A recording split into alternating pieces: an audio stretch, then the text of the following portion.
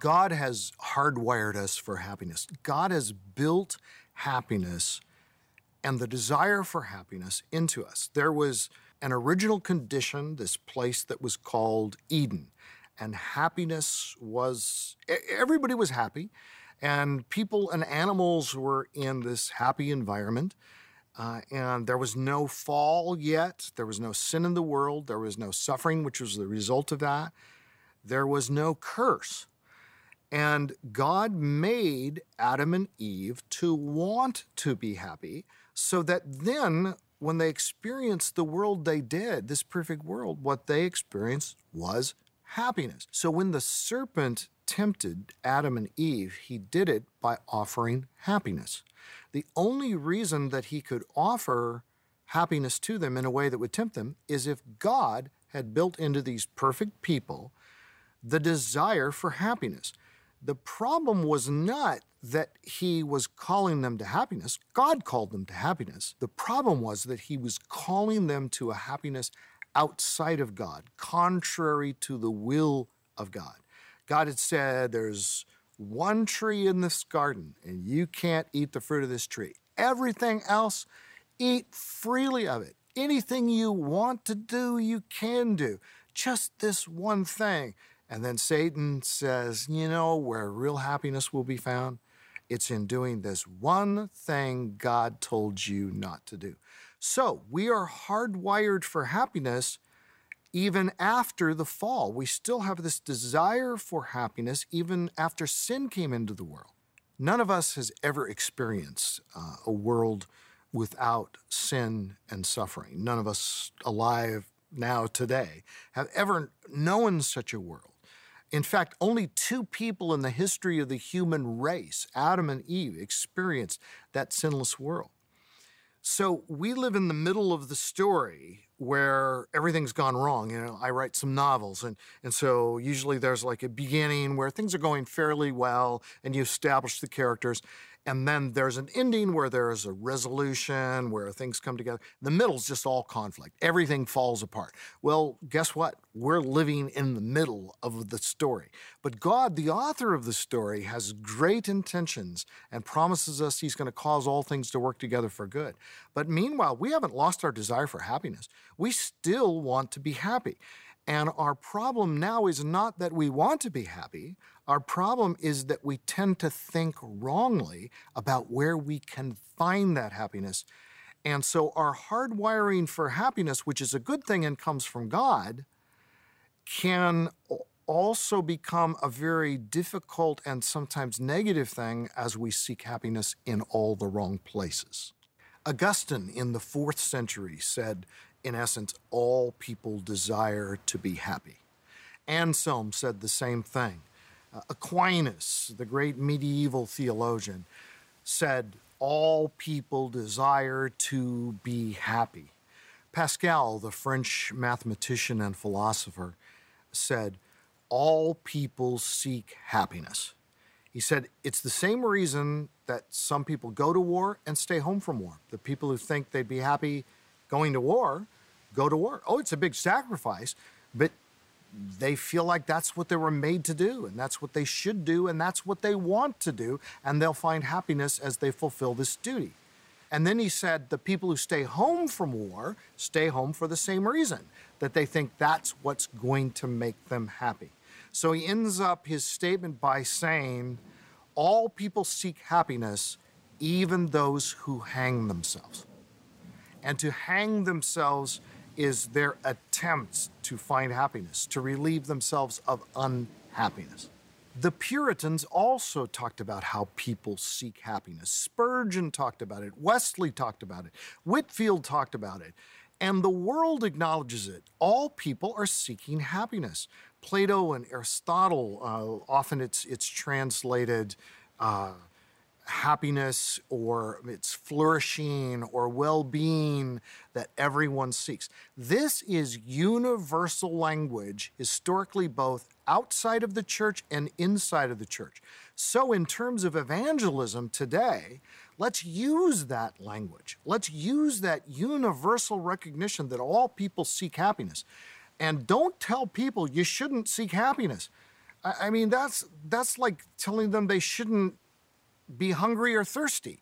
No, they're hardwired for happiness as they are for hunger or thirst. What we need to do is not try to teach people not to be hungry and not to be thirsty, but to eat and drink the right things, the healthy things, the helpful things. So we shouldn't tell people don't want to be happy. Just seek your happiness where it can truly be found in a way that is most fulfilling to you and most honoring to God. And those two, as we see in Scripture, are intertwined. That which is for the glory of God is always for the good of His people. There was a psychologist and a motivational speaker who had a radio program about the pursuit of happiness in New York City, and it was very, very popular. And they wrote books, they traveled around, they did their seminars, and then the last thing they did was put sacks over each other's head in a mutual suicide pact, and that's how they ended their lives.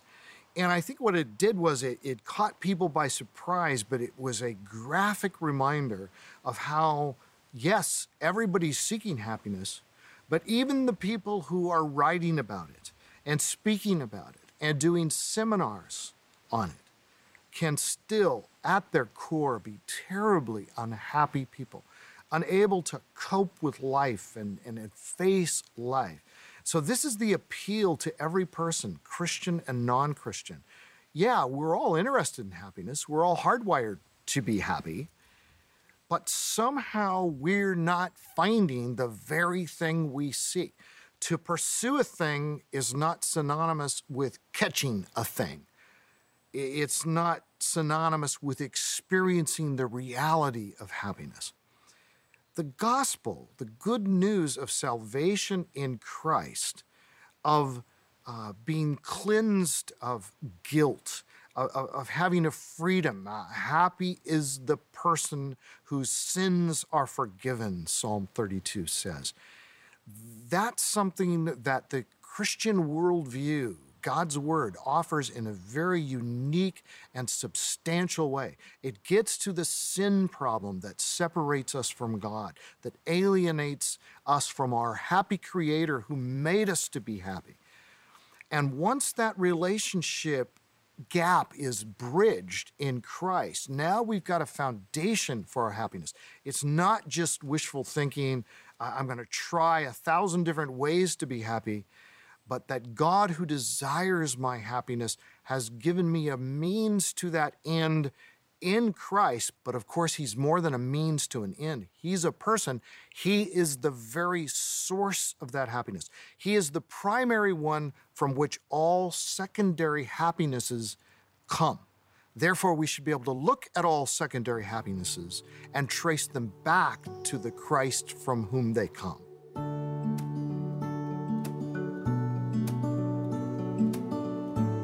In my novel, Safely Home, I have two main characters.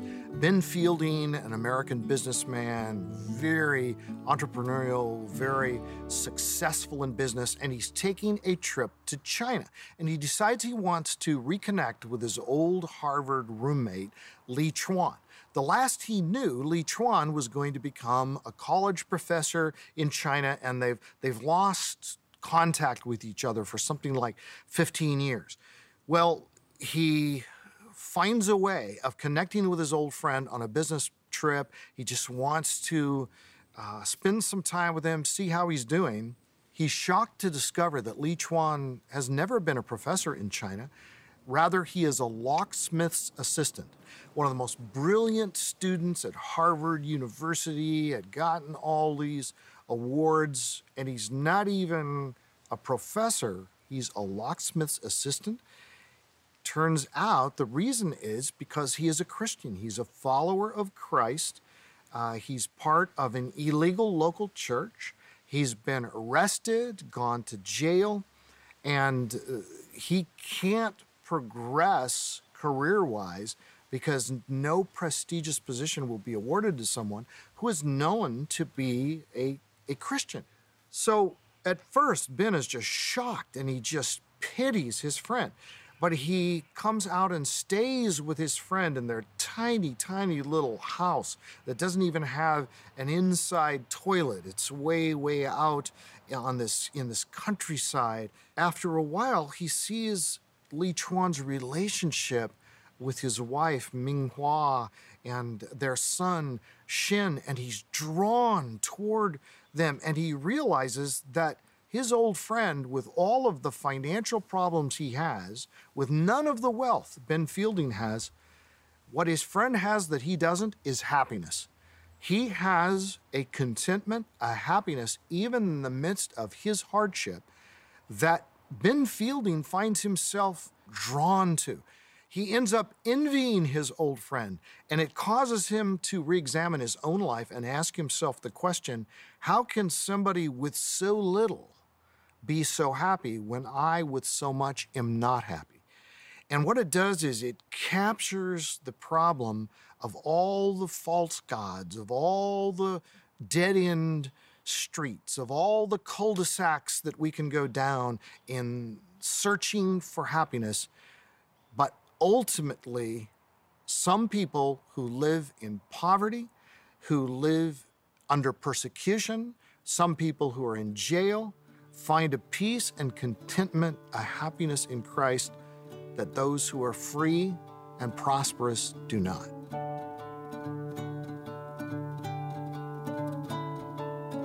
We need to realize that the fall, the human fall into sin, the curse, did not create our longing for happiness. It derailed it.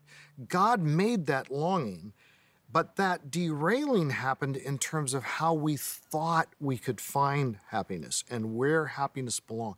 So what we've done as an alternative is, instead of trying to find happiness in God, we have tried to find happiness in all the stuff God has made. Now, because God has made this world, there's a lot of goodness in the world. There's what theologians call common grace, that God gives goodness to all people. Paul, when he was preaching in Acts 17 on Mars Hill, talked about that God is not far from any of us, and he gives us the rains, and he gives us the sunshine and the crops to grow, and his goodness is evident in creation. But what happens is we can take that secondary thing we see in creation and we can make that our God. We can make that our creator. So we should be careful not to elevate the secondary above the primary. We need to look at the secondary and see God in that. So my relationship with my wife, I love her. She's wonderful. And God has used her to bring much happiness into my life. But if I make her my idol and set her up as she is the one who will bring me happiness, then I don't just set myself up, I set her up, because she can never live up to those expectations. Only God can live up to the expectations of bringing us ultimate happiness. So yes, he uses 1,000 secondary things, but we need to be careful not to worship them, but to worship him as the primary. So sometimes what ends up happening in the church is, without meaning to, or maybe sometimes meaning to, we put God on the side of holiness and Satan on the side of happiness. That is a critical error. It's not only unbiblical, it's extremely ineffective. Because if people, not just unbelievers, but believers, are given a choice in life between something that will make them holy but unhappy and something that will make them happy but unholy, guess what they're going to choose? Ultimately, they're going to choose the thing they believe will make them happy, because we're hardwired for happiness in a way that we're not fully hardwired for holiness. Yes, if you understand what true holiness is, you realize it's fully compatible with your happiness. In fact, it's the very thing that will bring ultimate happiness to your life. But that requires a certain amount of thought and maturity and understanding to get that. So what we need to do is present to the world, as we present the gospel, not only that there is holiness in Christ, and that's really important, holiness that means we're reconciled to God in a relationship with him, but that in that holiness of reconciliation to God and living the way God has called us to live comes a profound and deep happiness that can be found nowhere else.